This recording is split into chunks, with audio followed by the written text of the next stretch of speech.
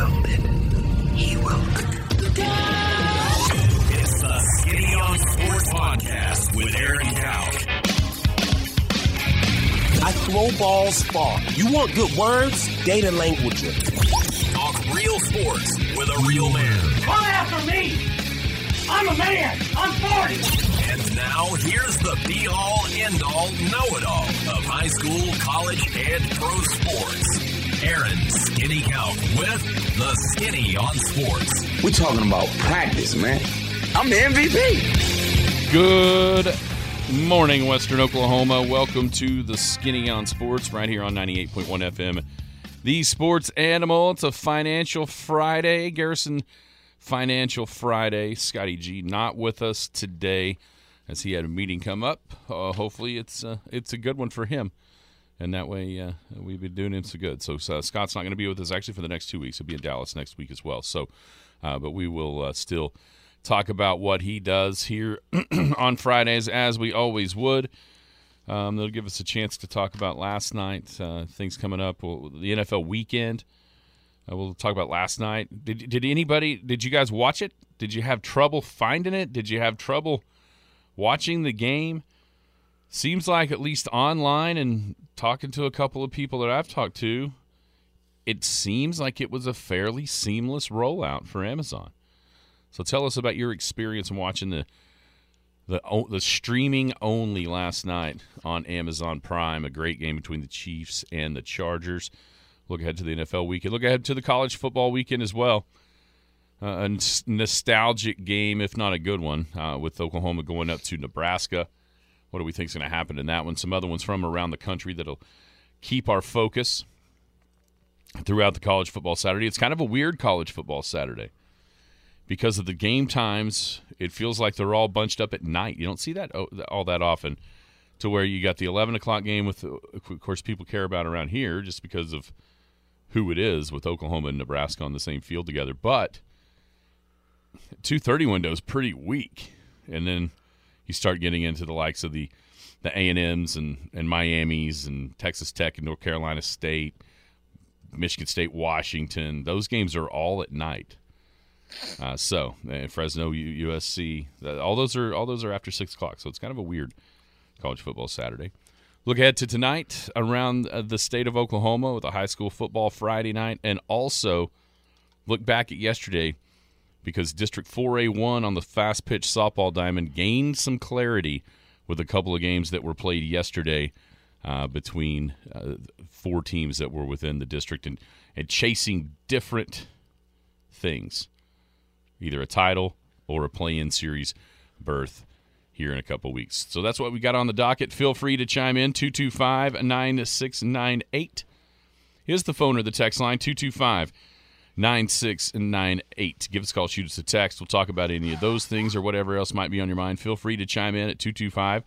If you're going to be outside the listening area, a couple ways to stay in touch with the show. Log on to KADSAM.com. Download the app. The app's got it all. 3 radio stations, the Penny News.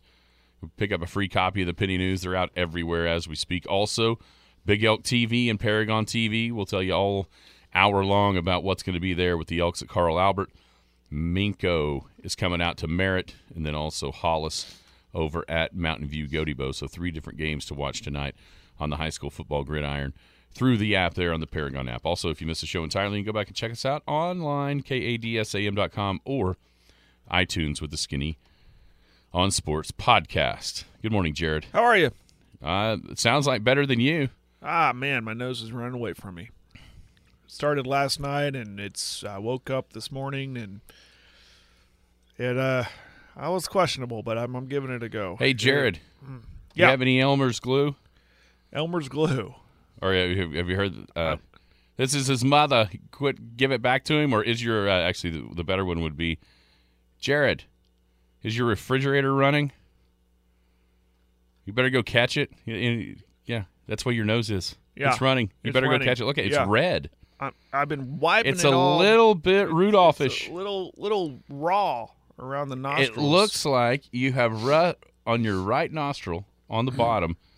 It looks like you have rubbed it enough to where it's almost like you've rubbed some skin off of it. Don't do that. Oh, thanks.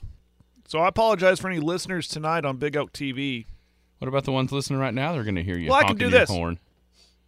See, I could pull But my. I can still hear it. Yeah, I could. Well, it's not as loud as Like when that? when I have the mic on me all night. There's no avoiding it. I'm gonna have to constantly turn myself down to blow my nose or take the mic off. It's gonna be rough, but I'll get through it.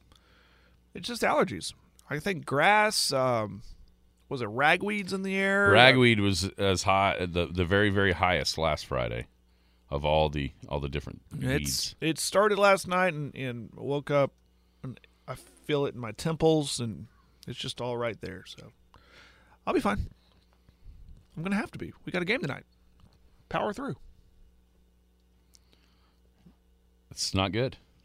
No, It's not good for you. I know I'm not contagious if that's what you're thinking. I'm fine. Oh, no. It's just an allergy thing. That's all it is.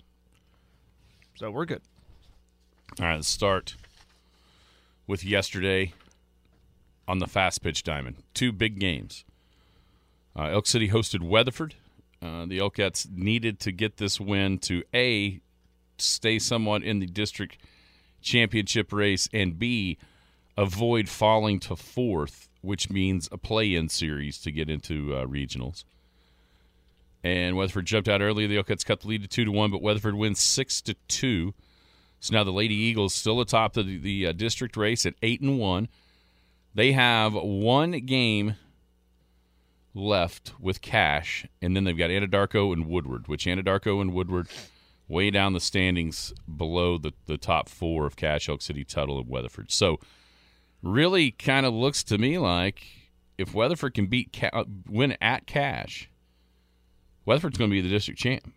Looks because like it. those Yeah. other 2 games, I mean, you can always stub your toe, I guess, with Anadarko and Woodward, but it would take something pretty crazy for the Lady Eagles to lose either one of those games. So the district title at least comes down for Weatherford at Cache. Tuttle still has only 1 game in district left. It happens to be at home against Cache, which is good news for the Elkettes.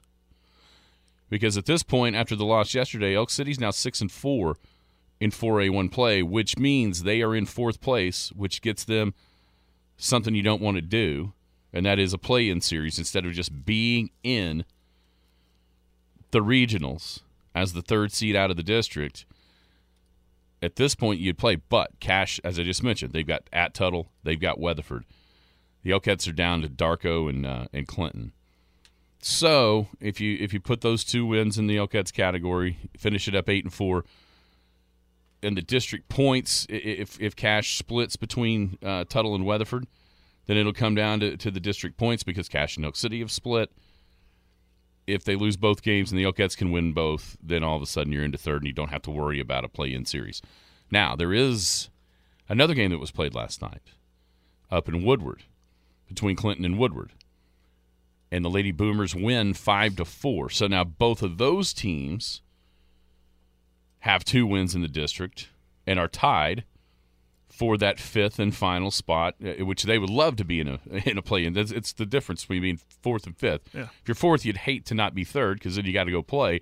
If you're 5th, you're just chomping at the bit to be able to be there and get another chance to go play.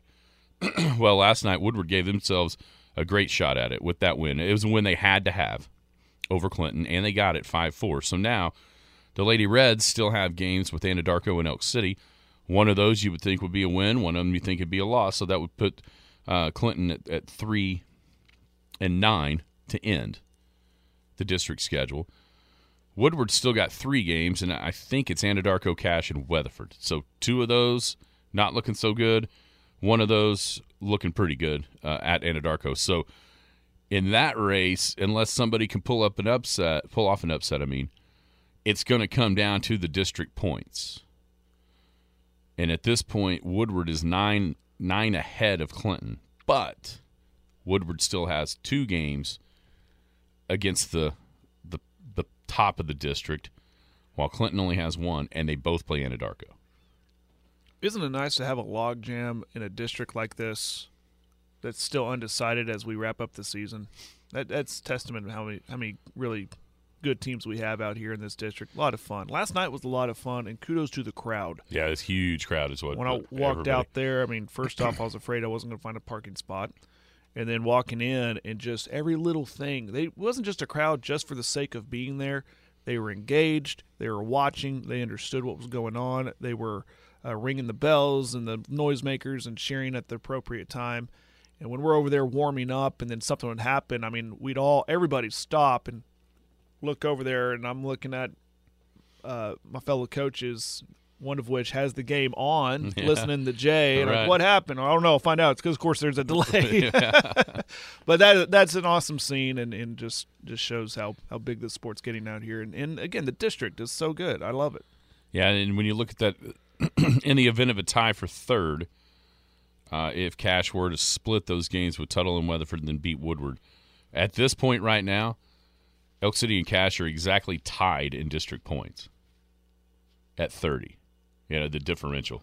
So that's as close as it gets now. When you look up at Weatherford, in order to win the district, because they split with Tuttle, they're going to have to win it outright, because a tie isn't going to be good for them, because there's 24 run differential back from Tuttle right now.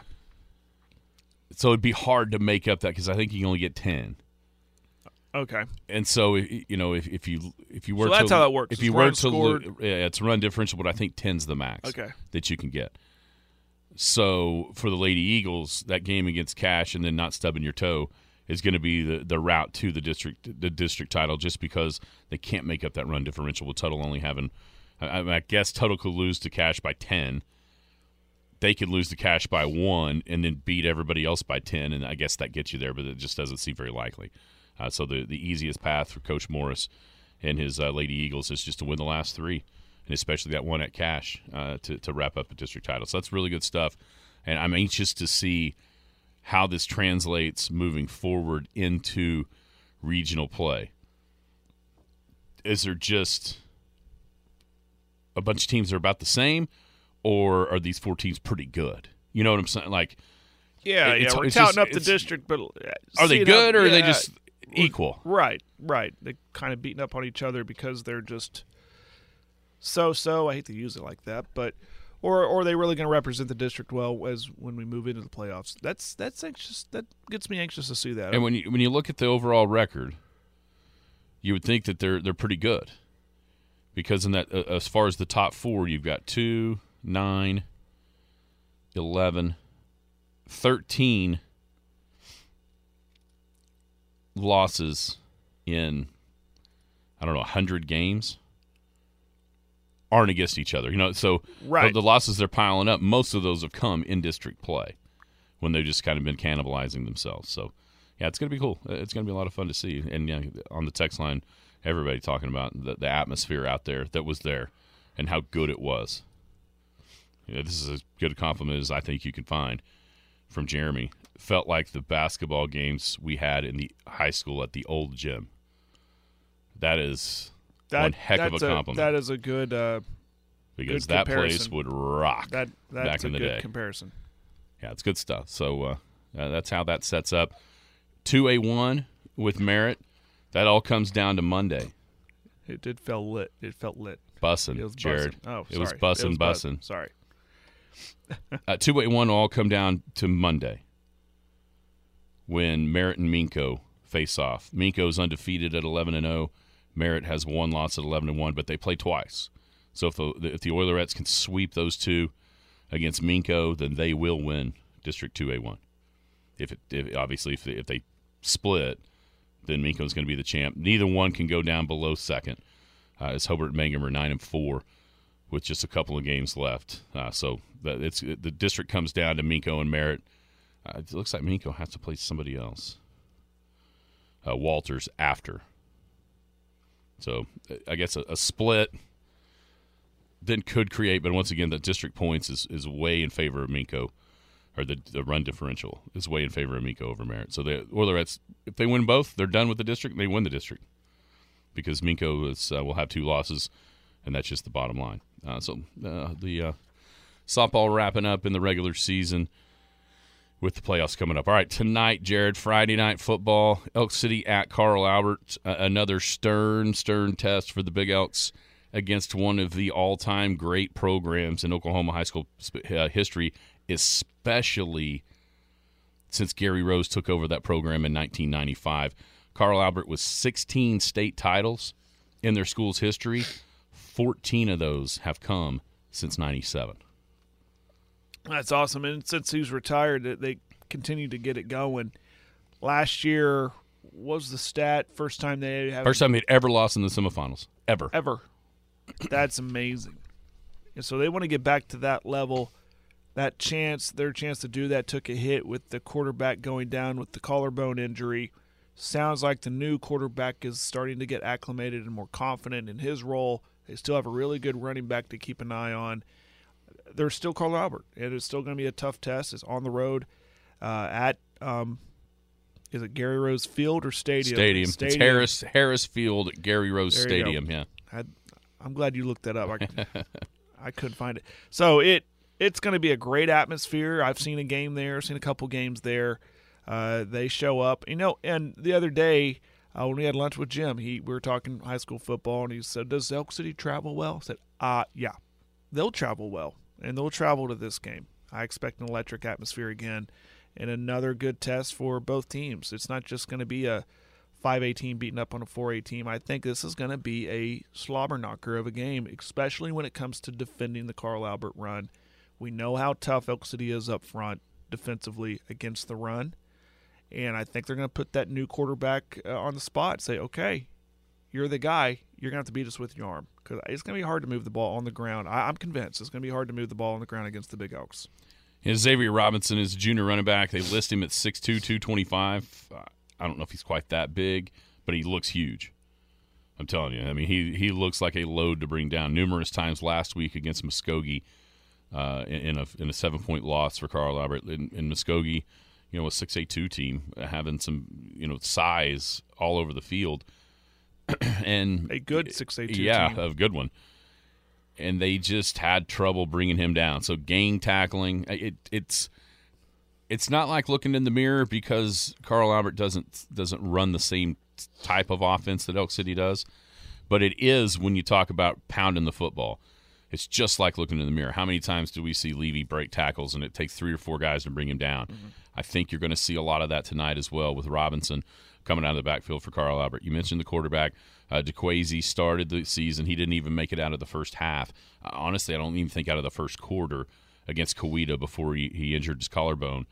That brought in Cash Ferris, and he's gotten better as he's gotten more comfortable. There's no doubt. I think his best game was last Friday against Muskogee. Looked a lot more in control, a lot more calm, putting the ball in spots. And here's the thing that you're going to notice if either on Big Elk TV or if you're there inside the stadium.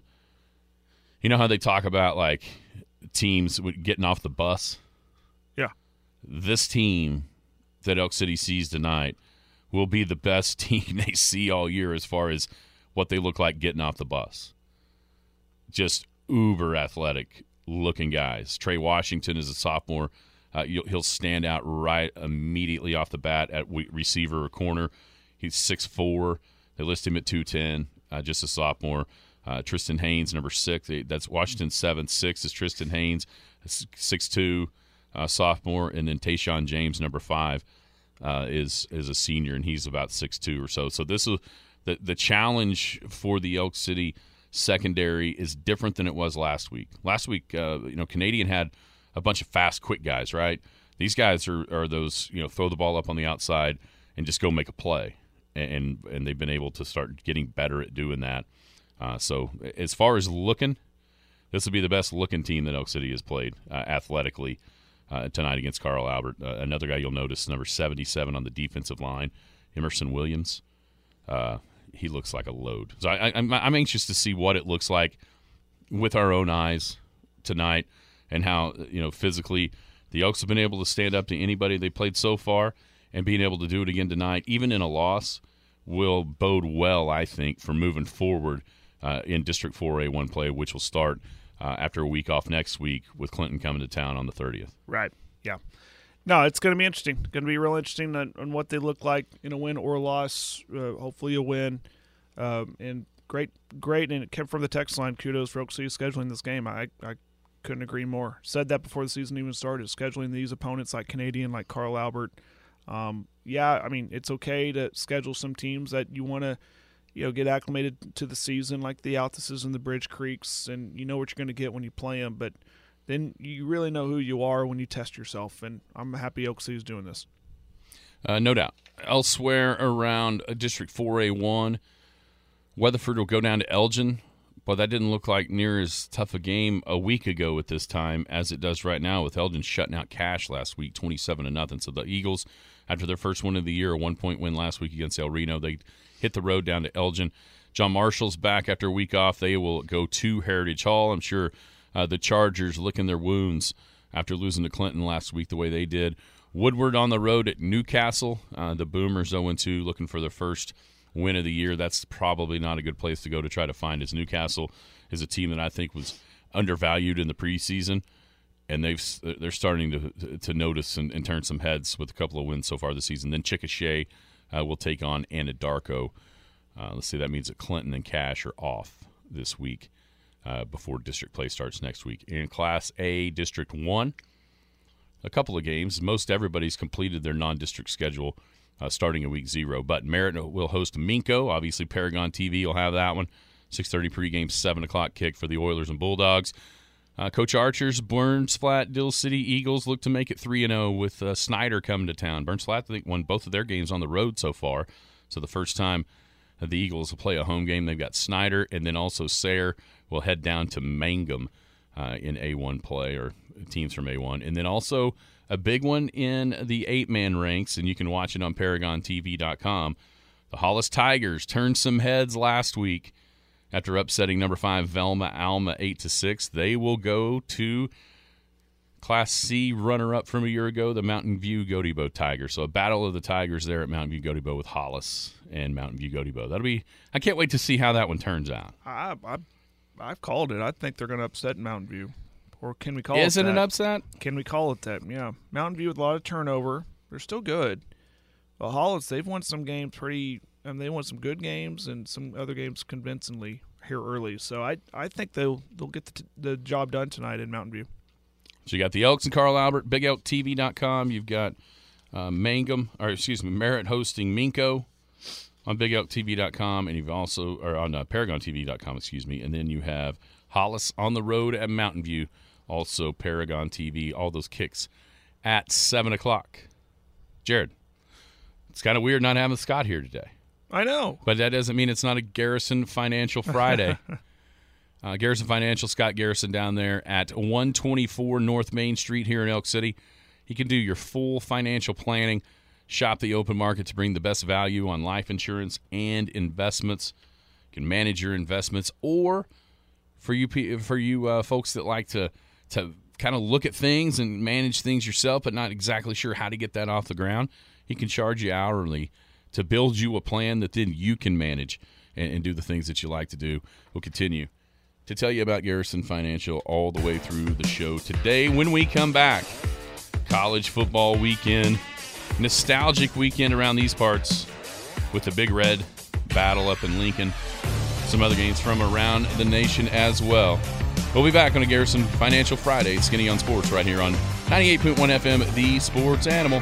Hello, my name is Scott Garrison. You may remember me as Scott the Barber or just as Ron and Carla's son. I've been involved in our community since opening Scott's Barbershop on the southeast corner of 3rd and Main in 1998. Now I'm back in the same building as Garrison Financial. I started investing in my 20s. I invested through the dot-com crash and the Great Recession. I started caring for other people's money in 2018, and I truly enjoy sitting down with my clients, understanding their wants and needs as well as what keeps them up at night. Whether my friends just want me to invest a little of their savings or want me to work with their tax and legal professionals to strive towards optimal efficiency, we can do it all. I believe communication is key to helping my clients reach their goals. For if we are faithful over a few things, we shall be given more. Contact me at scott@soonerwealth.com. Securities offered through registered representatives of Cambridge Investment Research, Inc., a broker-dealer member FINRA and SIPC. Advisory services offered through Cambridge Investment Research Advisors, Inc., a registered investment advisor. Garrison Financial and Cambridge are not affiliated. This communication is strictly intended for individuals residing in the states of Colorado, Nevada, Oklahoma, and Texas. No offers may be made or accepted from any resident outside the specific states referenced. Cambridge does not offer tax and legal advice. The Skinny on Sports.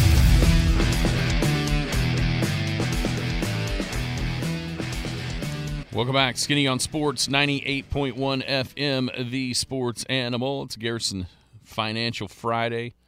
Thinking of Scott Garrison of Garrison Financial. As I mentioned, he could do the full financial planning. He can help you manage everything, build you a plan for you to manage. He also likes to work with your accountants and streamline the tax ramifications and your tax returns.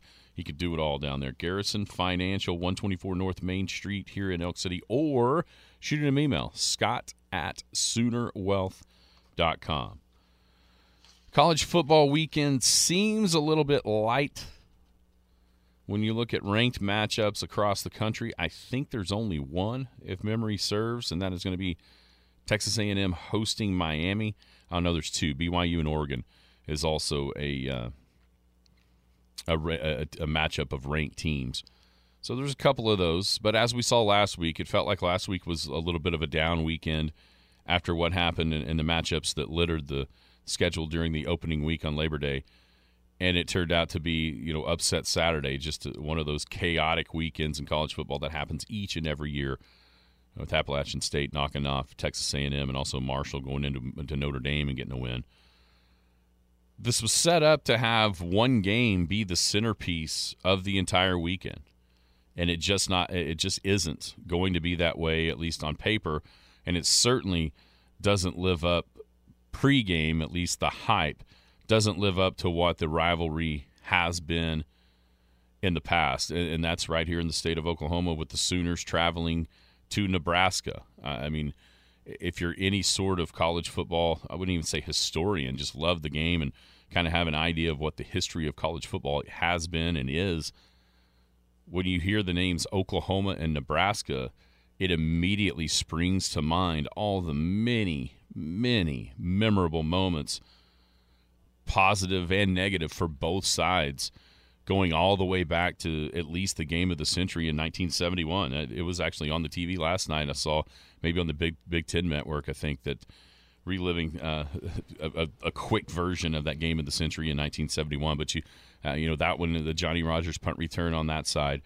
In 76, Sooner Magic was born with the halfback pass and then the hook and ladder to Peacock down the sideline. Then in 78, as I mentioned earlier this week, a game that my dad went to his grave lamenting Billy Sims' fumble in 78 that gave Nebraska a much-needed win for Tom Osborne in that rivalry.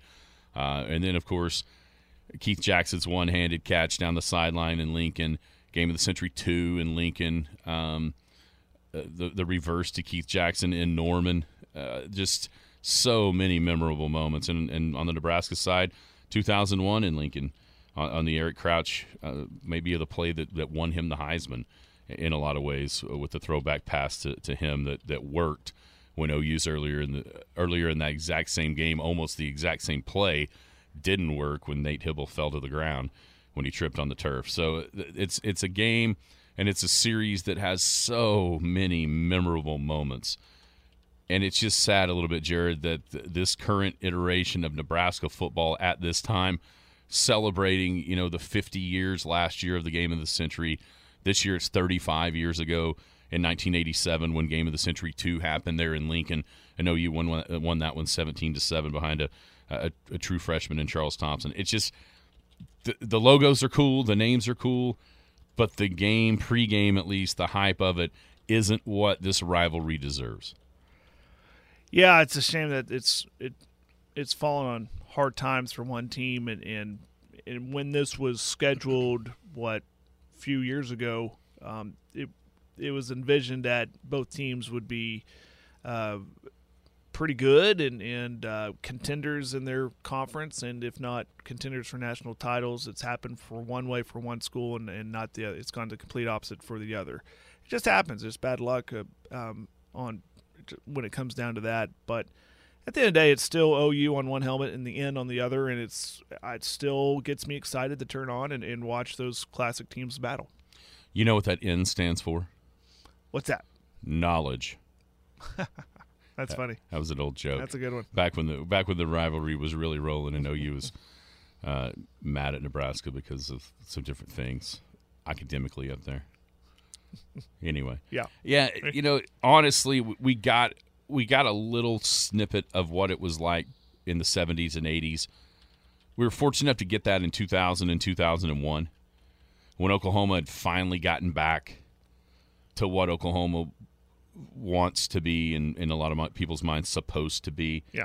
When you got that, I mean, the game in Norman, which I know we were both at in 2000, was a rebirth of that rivalry. It happened again the next year with those two teams playing in Lincoln.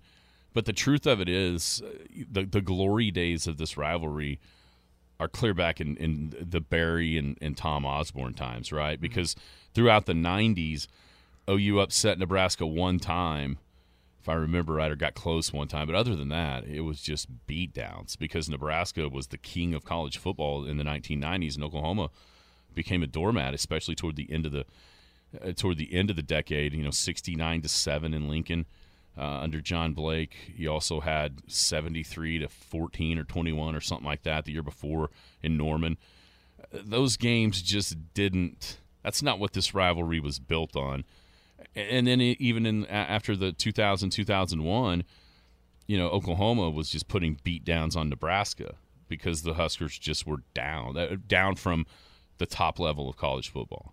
So this is nothing new over the last 20 years or so, but for it to be this down up there in Lincoln, and as Jim said, the first time since the year he was born that Oklahoma will play a Nebraska team with a losing record. Yeah.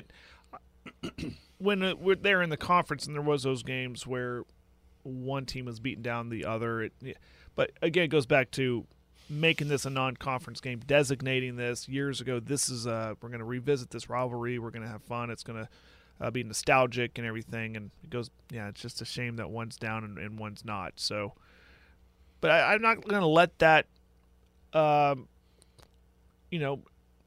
still very interested in this game because there are storylines that are going to keep me interested. Obviously the coaching change at Nebraska, I think that makes it. You knew what to prepare for when it was Scott Frost leading the team, and now Venables. This is a big test for him in a sense because a first big test for him because it's first road game for him as a head coach.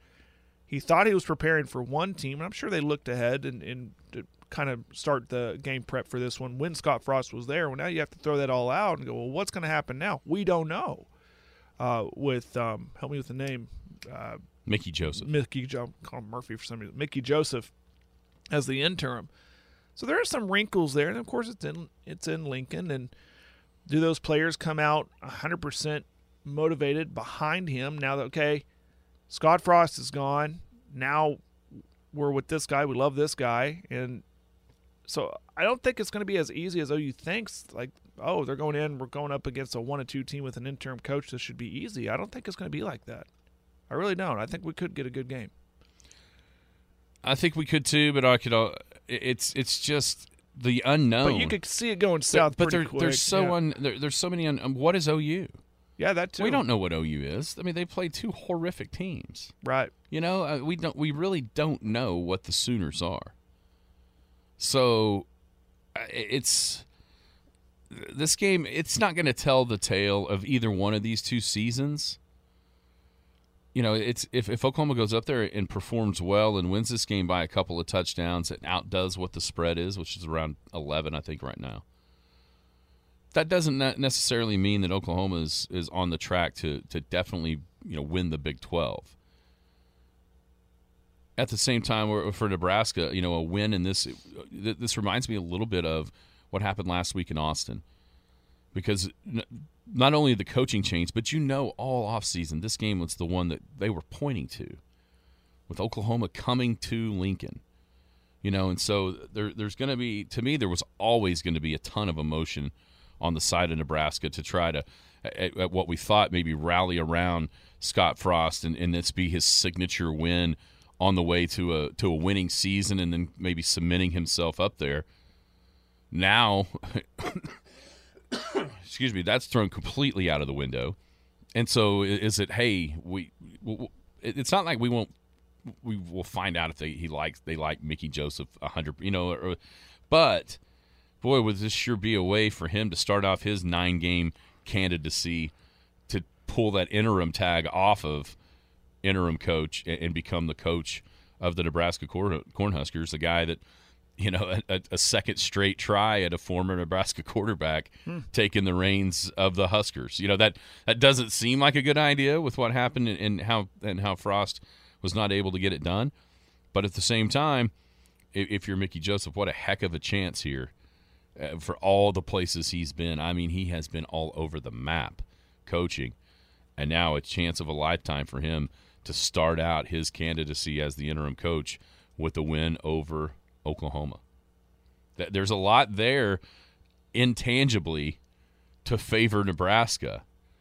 Here's the problem. You still got to play the game. And Nebraska's defense, offensively, I think Nebraska will put up some points. Casey Thompson has been pretty good.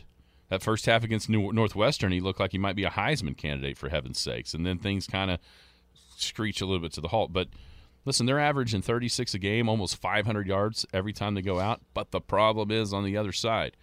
They're averaging 492.3 offensively, giving up 492 defensively. And last week against Georgia Southern put up over 600 yards in Memorial Stadium in Lincoln, Nebraska. That is the most in the history of Nebraska football on that field by an opponent. Isn't that it's just nuts? That's incredible. That is so much to say coming out of your mouth. When you think about all the teams that have competed against Nebraska in that stadium, even when they're down, like when there might have been States seasons. And there might have been seasons back in the 90s and 80s where the entirety of this season they didn't give up over 600 yards total defense. Yeah, there might have been, and for that to happen in one game to Georgia Southern, yeesh.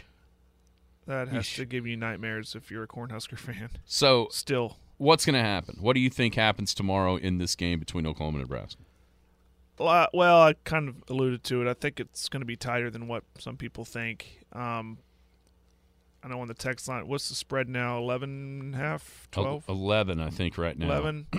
It was 14.5 in our game when it was locked into pick. I think OU wins, but I don't think they cover. I think there's too much inspiration there for Nebraska. You mentioned the offense is still there that can work. Is that OU defense good, or was it against two mediocre to somewhat bad teams? We'll find out a little bit. This is a little bit more potent offense with Casey Thompson running the show. And then the OU offense, with those numbers you mentioned, you'd have to think that they're going to be able to score some points. So I think we see a little bit of maybe a shootout, but OU holds on to win. How bad a sign is that? Is it a bad I don't know. sign? I mean, Kent State was a bad sign with the inept ability to run the football. I don't know. I mean, it could be signs of things to come, sure, for OU, and not in a good way. Last 642. That's the number of yards that Georgia Southern put up last week. 409 through the air, 233 on the ground. Not bad for OU, because then if OU doesn't do something similar, people go, man, what's going on? You couldn't. Georgia Southern can move the football. You guys couldn't.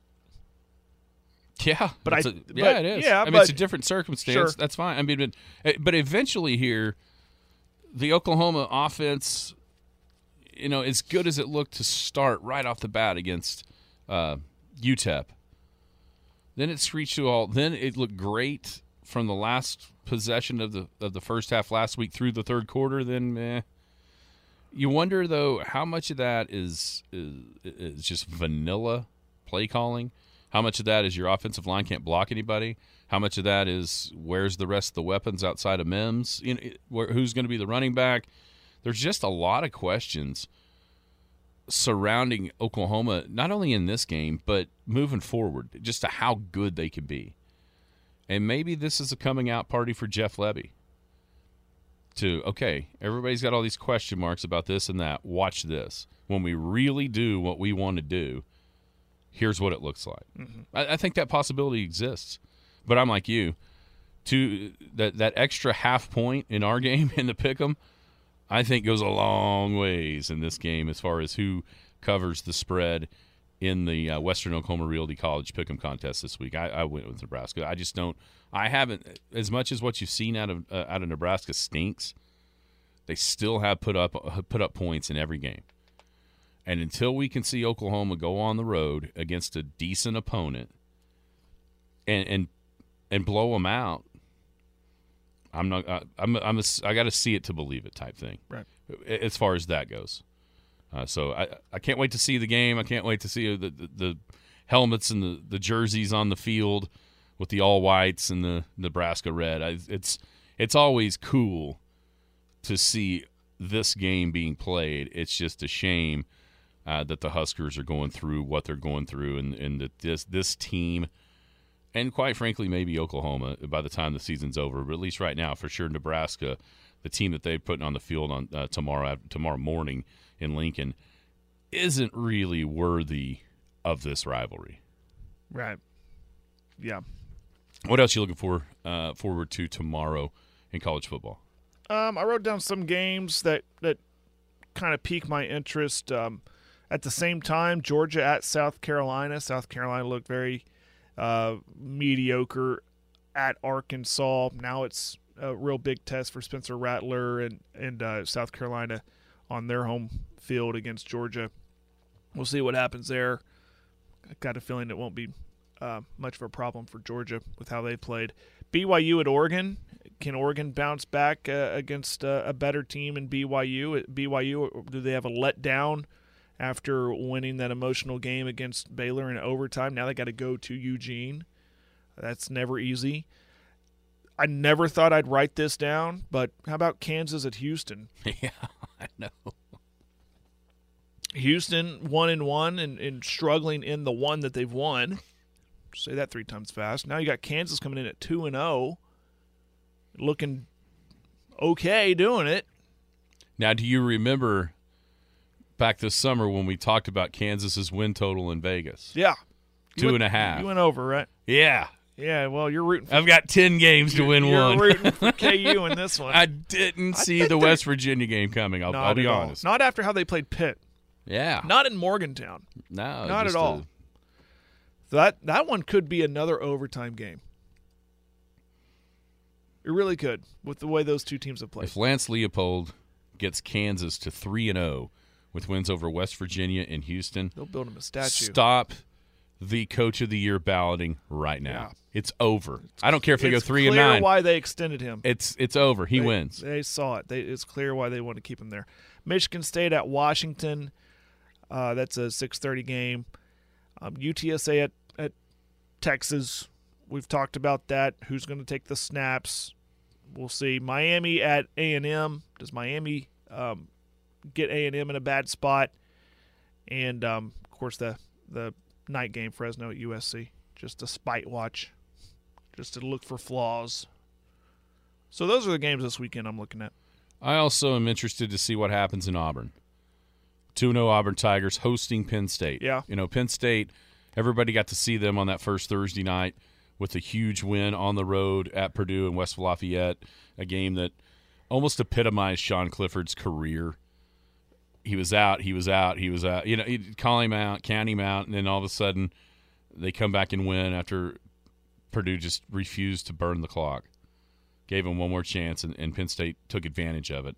Now let's see what they can do on the road at Auburn. Are they a serious threat to make the Big Ten East a three-way race with themselves, with Michigan, and with Ohio State? Same can be said for Michigan State going on the road at Washington. Can they throw their hat in that ring as well as a serious contender in the Big Ten East race? Those are two for sure. You mentioned the one at Penn State as well.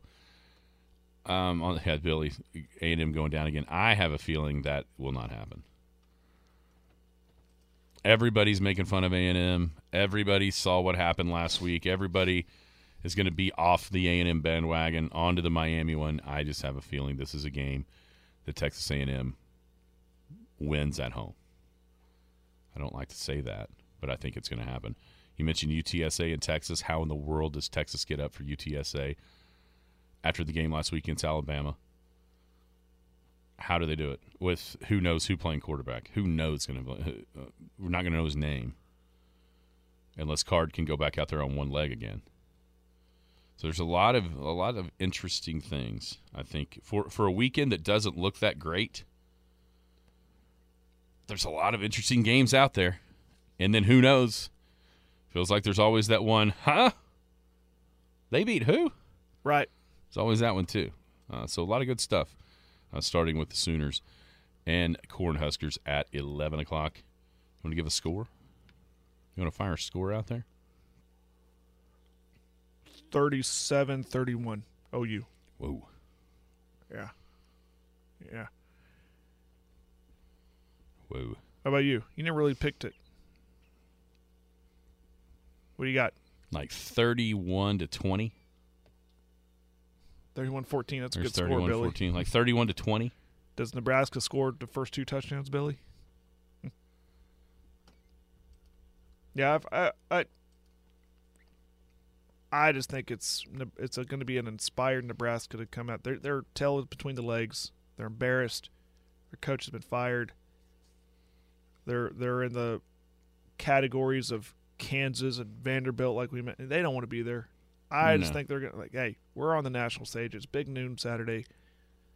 I think they come out inspired. I do. But I think they'll use the better team. I just don't think they cover. We did mention Oklahoma State. Listen, they're playing Arkansas Pine Bluff. The only question there is, will they score 80? Yeah, will Sanders play the second half? Will Sanders play the second quarter? Yeah. The one thing about that, This should be- we might actually get to see Gunnar Gundy throw a pass. Hey, that'd be cool. Because he's in there early enough to where it's not already 55 Where to you're nothing, and you trying feel to- bad about Yeah. running it up. I mean, success for OSU is everybody's done by the end of the first quarter because you're just pounding on Arkansas Pine Bluff. Yeah, this should be no problem. Pine Bluff has averaged 62 a game in the first 2. Against 2. Lane College and North American College. Oh, okay. You know what those are? Well, I'm going to guess somewhere in North America. Houston is that one. Oh, Lane, okay. Lane College is D2. Seems like they might be pretty good at golf, if I remember right from back in my day. Big difference between golf and football. Big difference. Big difference between Lane College and Boone Pickett Stadium as Yeah, well. that too. Yeah, the Cowboys can name their score. But maybe some Gunnar Gundy. Actual running I'd like offense. to see that. I'd like to see that. All right, we'll be back. Some NFL stuff, and what'd you think about last night? Hello, my name is Scott Garrison. You may remember me as Scott the Barber or just as Ron and Carla's son. I've been involved in our community since opening Scott's Barbershop on the southeast corner of 3rd and Main in 1998. Now I'm back in the same building as Garrison Financial. I started investing in my 20s. I invested through the dot-com crash and the Great Recession. I started caring for other people's money in 2018, and I truly enjoy sitting down with my clients, understanding their wants and needs as well as what keeps them up at night. Whether my friends just want me to invest a little of their savings or want me to work with their tax and legal professionals to strive towards optimal efficiency, we can do it all. I believe communication is key to helping my clients reach their goals. For if we are faithful over a few things, we shall be given more. Contact me at scott@soonerwealth.com. Securities offered through registered representatives of Cambridge Investment Research, Inc., a broker-dealer member FINRA and SIPC. Advisory services offered through Cambridge Investment Research Advisors, Inc., a registered investment advisor. Garrison Financial and Cambridge are not affiliated. This communication is strictly intended for individuals residing in the states of Colorado, Nevada, Oklahoma, and Texas. No offers may be made or accepted from any resident outside the specific states referenced. Cambridge does not offer tax and legal advice. The Skinny on Sports. You can't say on the air. Don't worry, nobody's listening anyway.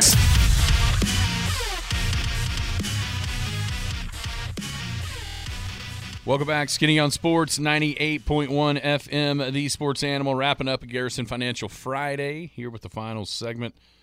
Talking NFL football. What did you think last night about the stream-only contest on Amazon Prime between the Chiefs and the Chargers? Could you find it? And we had one text came in, said, I watched the Statistic channel on Amazon. Very interesting to see all of that as the game was being played. You know, and we've mentioned the Manning cast before, how much I thoroughly enjoy that. You know, when it gets into the playoff games in college football, they've got that channel where the coaches from other teams are in there kind of watching it together, similar to what the Manning cast is, but it's a bunch of other college coaches dissecting what they're seeing. You know, there's that famous clip in the Alabama-Georgia game back in 2007 or 2018, I guess, the 17 season, when after Tua got sacked, they lined up in the same way, and Gundy said, this game's over before the ball's ever even snapped. And sure enough, Tua hit Devontae Smith for the touchdown to end the game in overtime. So there's different ways of looking and viewing these games than just the old standby, play-by-play color guy. And I think that's the diversity in the broadcast, I think, brings something for everybody. So another cool idea, not only for it to be Amazon, because we talked a lot about who can find it, who can't find it. Listen, there's 150 million subscribers to Amazon Prime in the United States. 150 million. Probably a few more after last night. So, even the people that that aren't tech savvy, they know how to get to Amazon, right? I mean, there's very few people that don't know how to go to Amazon. And so I thought that's ingenious for them to do it that way. Yeah. And it sounds like, you talked about it. There wasn't a ton of issues. It didn't seem like technically. So I think for Amazon, the crew was good. It seemed like Al and Kirk already kind of have a chemistry. Kirk, not much. He felt more NFL last night than he ever has before in my mind, because he wasn't reverting back to college tidbits. Yeah. You know what I'm saying? Yeah. He didn't use that as a crutch last night. He was just sounded like an NFL color guy. Right. And alongside the great Al Michaels, it's good. It's good, and it's gonna happen, and it's gonna work. Yeah, I like it. I caught it late. I was joking with you this morning. I got home and I turned on the TV and I immediately go to my TV provider to try to find it, and it just out of habit. And no, it's on Prime. So I switched it there, and I was kind of impressed to see the different options of the different viewing options. I just went with the traditional one because I caught the game late and I just wanted to see it. But I think the analytical one would have been really interesting for me for what we do. We're always talking numbers and looking at numbers and stats. So I think I'll give that a try probably next week or week after when I have the time to watch it from start to finish. I thought it was good, and Kirk was good. I was a couple times there late in that fourth quarter. I think there was one play I thought, he just went back to a college football rule, not an NFL rule. A rule I was foggy on, where San Diego's driving, where they eventually scored their last touchdown. Player was thrown out of bounds, and they kept the clock running, and he questioned it. And I thought, now, this might be an NFL rule I'm foggy on. Did they keep the clock going because he was attempting to stay in bounds even though he was thrown out of bounds? And a rule expert came and said, no, that clock should have stopped right there, Kirk. Because I thought Kirk was, he just got caught in a college rule when it was actually an NFL rule. But he was right. And I was with you. The little I saw, it could be easy to go, back when I saw Herbert play at Oregon, he would have the tendencies to do this, and he's fixed that, and he's done that. He would refer to their NFL, he's a great guy, he's a 3-year guy, da-da-da-da-da, and talk about what he's done in the NFL. Yeah, I thought it worked. I thought it all worked. I was for the final 5 minutes of game time I was impressed. Yeah, and got a text. I just used the 30-day free trial to watch. So, that's how they get you, man. You forget after day 31. Yeah, you better be sure and cancel that puppy on day 29, or you're going to get a $100 charge. No, and I bet a lot of people did that just to check it out, to make sure, even if you went into it not liking what was happening, not wanting it to happen that way, but after you try it out a couple of weeks and you realize, you know what, this really is going to work.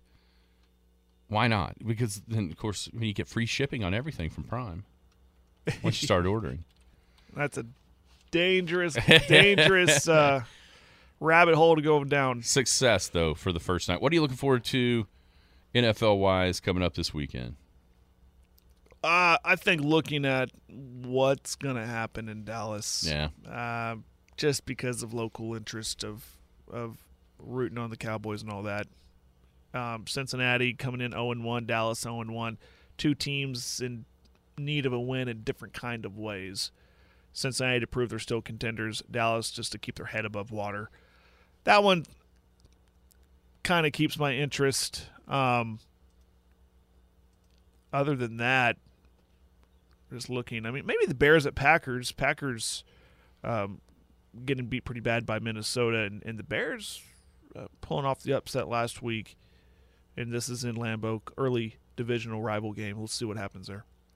I like Baltimore and Miami. One of the first games in that noon window. Miami goes to Baltimore. Pats and Steelers. Steelers an underdog at home. You mentioned that number that Jim talked about yesterday. The 0-1 teams against the 1-0s against the spread are 57-40 and 3 or something, or 9 or something like that.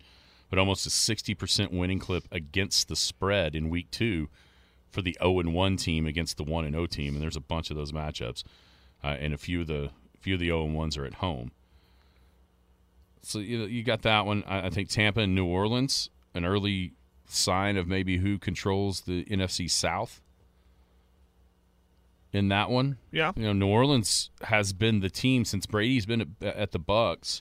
New Orleans has been the team defensively that's had his number over and over and over again. So does that continue, or does he kind of figure out what's going on there? Obviously, Dallas-Cincinnati is really intriguing for lots of reasons. And then two Monday Nighters. Yeah. We're back to 2 Monday Nighters. Tennessee at Buffalo is going to be on ESPN, and then Minnesota and Philly on ABC. Fantasy question, Derek Carr or Justin Fields? Derek Carr is against the Arizona Cardinals. Fields against home. Green Bay. And Fields on the road at Green Bay. I would go with Derek Carr. I would go with Derek Carr. Even though the one thing about Fields that scares you going against him is his ability to run. And that's invaluable at the quarterback spot in fantasy football. Those running yards, running touchdowns. But I think Derek Carr scores more points than Justin Fields, 7 out of 10 times in the matchups they've got? Yeah. So I would go with Derek Carr. And I don't want to hear it when Justin Fields has 4 touchdowns and all that. It's your choice. We're just giving you some help, maybe. Some idea, right? Just our opinion. Yeah, plus that might be my choice, and I can't let Drew know. Golly, speaking of fantasy football, thanks a lot, Juju. Hey, Juju, where were you last night, bruh? Maybe that's the problem with drafting a Chief. There's a whole bunch of them now, as long as it's not Kelsey. You don't have Kelsey, it may just be kind of up in the air week to week who's going to get the targets. Speaking of Kelsey, he was up in the air last night. See that tackle? Dude, Derwin James, slammed him down. How strong is that guy? Kelsey is a giant. Yeah. How tough is Herbert? He's very tough. Very tough. I saw reports he did get x-rays on his ribs. I didn't see the full diagnosis, but it was clear his ribs were hurting. It says right here, sustains rib injury and loss. Did it say cracked, broke? Just says injury. Undergoes x-rays. Yeah, it didn't say. Yeah, that's what I was saying. Oh, that was last night at midnight. Yeah, I didn't know what the diagnosis was. But, tough kid. To make that throw there at the end, on 4th down, that was a heck of a throw. And to stay in the pocket after getting pummeled over and over again. I've been high on the kid since he was drafted, and I think it's clear why. Yeah, I wasn't. I clearly have missed on this one, it looks like. He's pretty fantastic. He was pretty good. Well, that'll wrap it up on a Garrison Financial Friday. Get Scott.